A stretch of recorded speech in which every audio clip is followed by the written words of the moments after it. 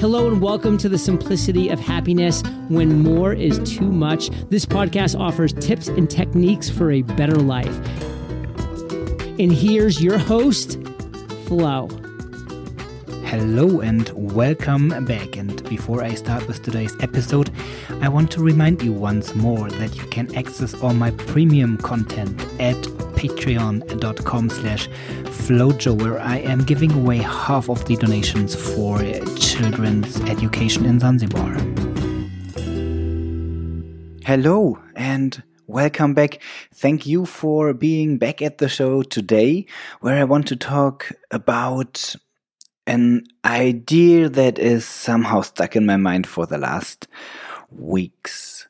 Well, I talked about soul and conscious mind and unconscious mind and maybe being part of a greater human consciousness before. And in one of these podcasts that I like to listen to myself, that's the Model Health Show with Sean Stevenson.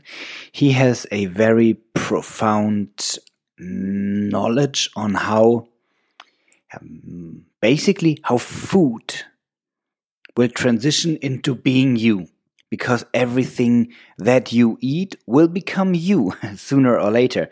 So he had the approach of healing his own genetic disease by focusing on what he needs to put into his body. And from this, he became a nutrition and fitness expert, and he has a very good show, and he's interviewing very interesting people.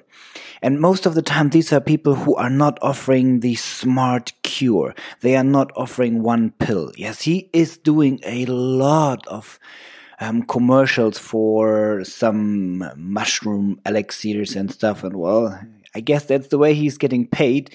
Nevertheless, he is always going for the natural alternative, the self-healing alternative. And he had a guy in his show who's called Mark Gober.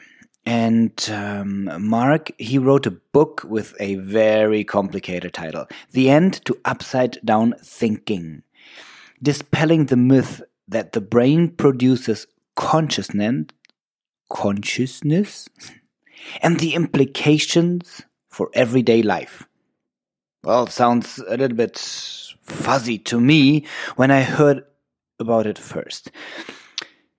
The theory behind is that we analyze the world with our science, and we put together certain tests so we can prove facts. Well, that's kind of interesting for some politician nowadays, that facts need to be proven, and if you prove them and you find out that they are not true, then they are just not facts anymore. Because in the world that we live in, no matter where it is coming from, there is a certain connectivity between cause and result.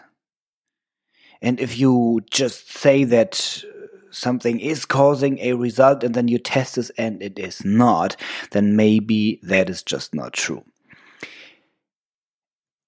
When you analyze the world, and if you think about where everything is coming from, and if you believe the scientists that say that everything has been energy at a certain time, there has been the Big Bang, physics or chemistry basically in the beginning evolved because since all the matter were flowing apart, it started reacting to each other, and while doing this and creating atoms and molecules, physics appeared.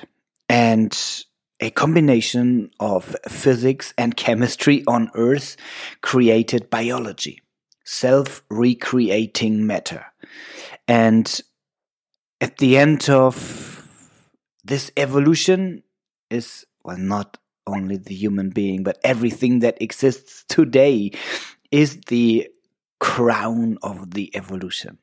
And one part of that is the human nation with our brain and our consciousness.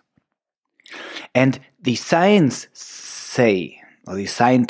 say that our brain is what creates our consciousness. And it took these trillion of years to evolve.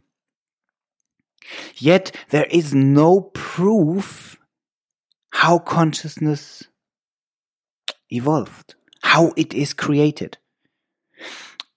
We can replicate artificial intelligence. We can replicate decisions being taken. We can replicate a technical storage like a computer. We can even change the genes. But we have no idea how well this piece of biology in the mother's womb become a human being with a conscious mind. We don't know where this is coming from. And now if you go a step back, everything that we prove, we can only prove with our conscious mind. So we can see, feel, hear, test how things are working at the moment. But to prove the result, we need our conscious mind. So if we go back a million years, we can have some theoretical theory, and then we test it with our conscious mind and say, well, this makes sense and this doesn't make sense. But everything that exists outside of our mind, outside of our consciousness, I mean, even the fact whether we have a right arm, if we have a hand, we need to see it, we need to feel it to get a representation in our conscious mind. And then we say, yes, well, there's the proof. I can feel it. It's there. But as soon as you turn off our consciousness, we can't prove anymore whether we have a hand. So if you make the hand numb and if you put it out of perspective, then there's absolutely no proof for us anymore that this hand even exists. So we are basing all of our science on a proven fact which cannot be proven, because we can't prove that, well, how life has been or how the world has been a million years ago. And if you consider this rambling on for a while, then you come to the point that, well, yeah, it is just a theoretical concept. It is our whole scientific system is only a belief system. It is a belief system which makes sense and which can be proven at the moment, but it is a belief system. And if you now take into consideration that the Einstein's theory of relativity and the quantum mechanics don't fit together very well, then, well, because there might be something more than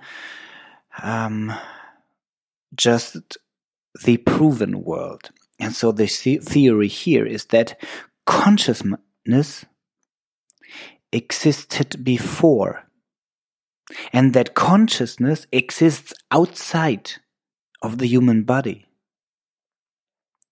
and that consciousness is what created everything. Because if we can't imagine it, if we can't represent it, it simply doesn't exist for us, and there is no proof it would. There is no proof that even any other living being would exist the moment that you close your eyes.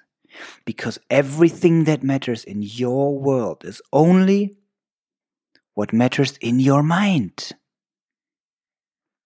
Turn off your mind and everything else doesn't matter. Now, is that possible to turn off the mind? And here comes this theory with the greater human consciousness or universal consciousness. And that consciousness was what created the world and the universe in the first place. And that everything that exists is therefore just a part of the human or the universal consciousness. And that our brains are not creating the consciousness, but they are somehow representing or filtering a part of the greater consciousness into our lives. Maybe that's a tool for the greater universal consciousness to experience itself. It splits itself up into a billion of different pieces of itself to be able to experience one another well.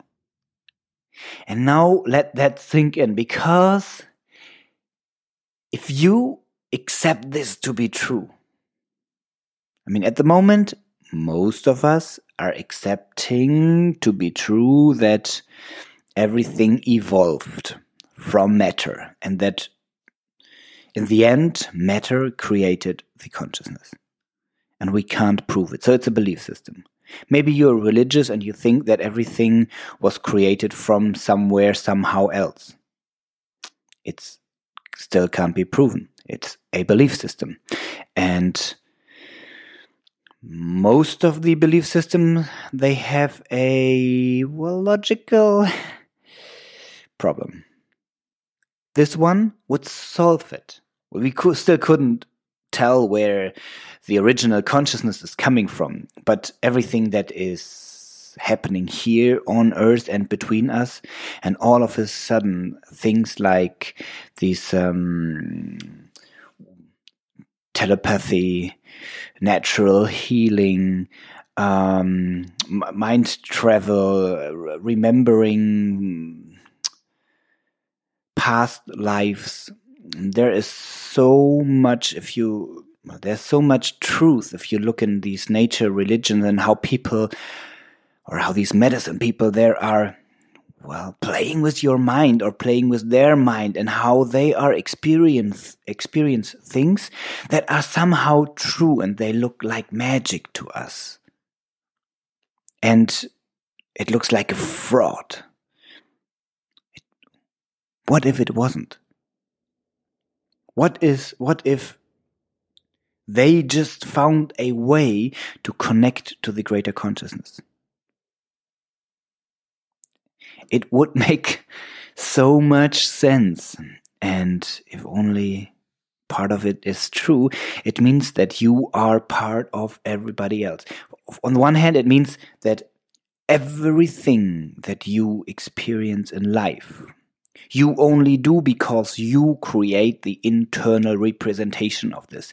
You make it happen because you think it, because you represent it in your mind. If you delete it out of your mind, or if you don't let it in there, it doesn't exist for you. It simply doesn't exist.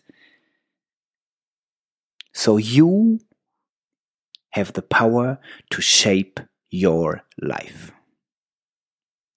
You have the power to shape your world by thoughts. Well, it's not that simple that you just sit at your desk and you imagine world peace and it's going to happen. Nevertheless, if you want it to happen, it does start in your head. And you are the one creating your world, your representation of the world, and therefore the world around you. And whatever you do to anyone else, you basically do to your representation of anyone else, because it is in your head. And if you go to the meta position and if you look at it from the outside, everything else is also a part of the greater consciousness. So whatever you do to anyone else, you do to yourself. And you will never go away. I mean, whatever actions you do today will exist in the memory of the universal consciousness forever. And if your soul is just a part of everything else, well, there's no reason why you can't be reborn with exactly the same part of the soul, or different, or you would just evolve into everything else. That would make life be put into a different perspective, I would say. And for today, I leave it with that. And I'm asking you,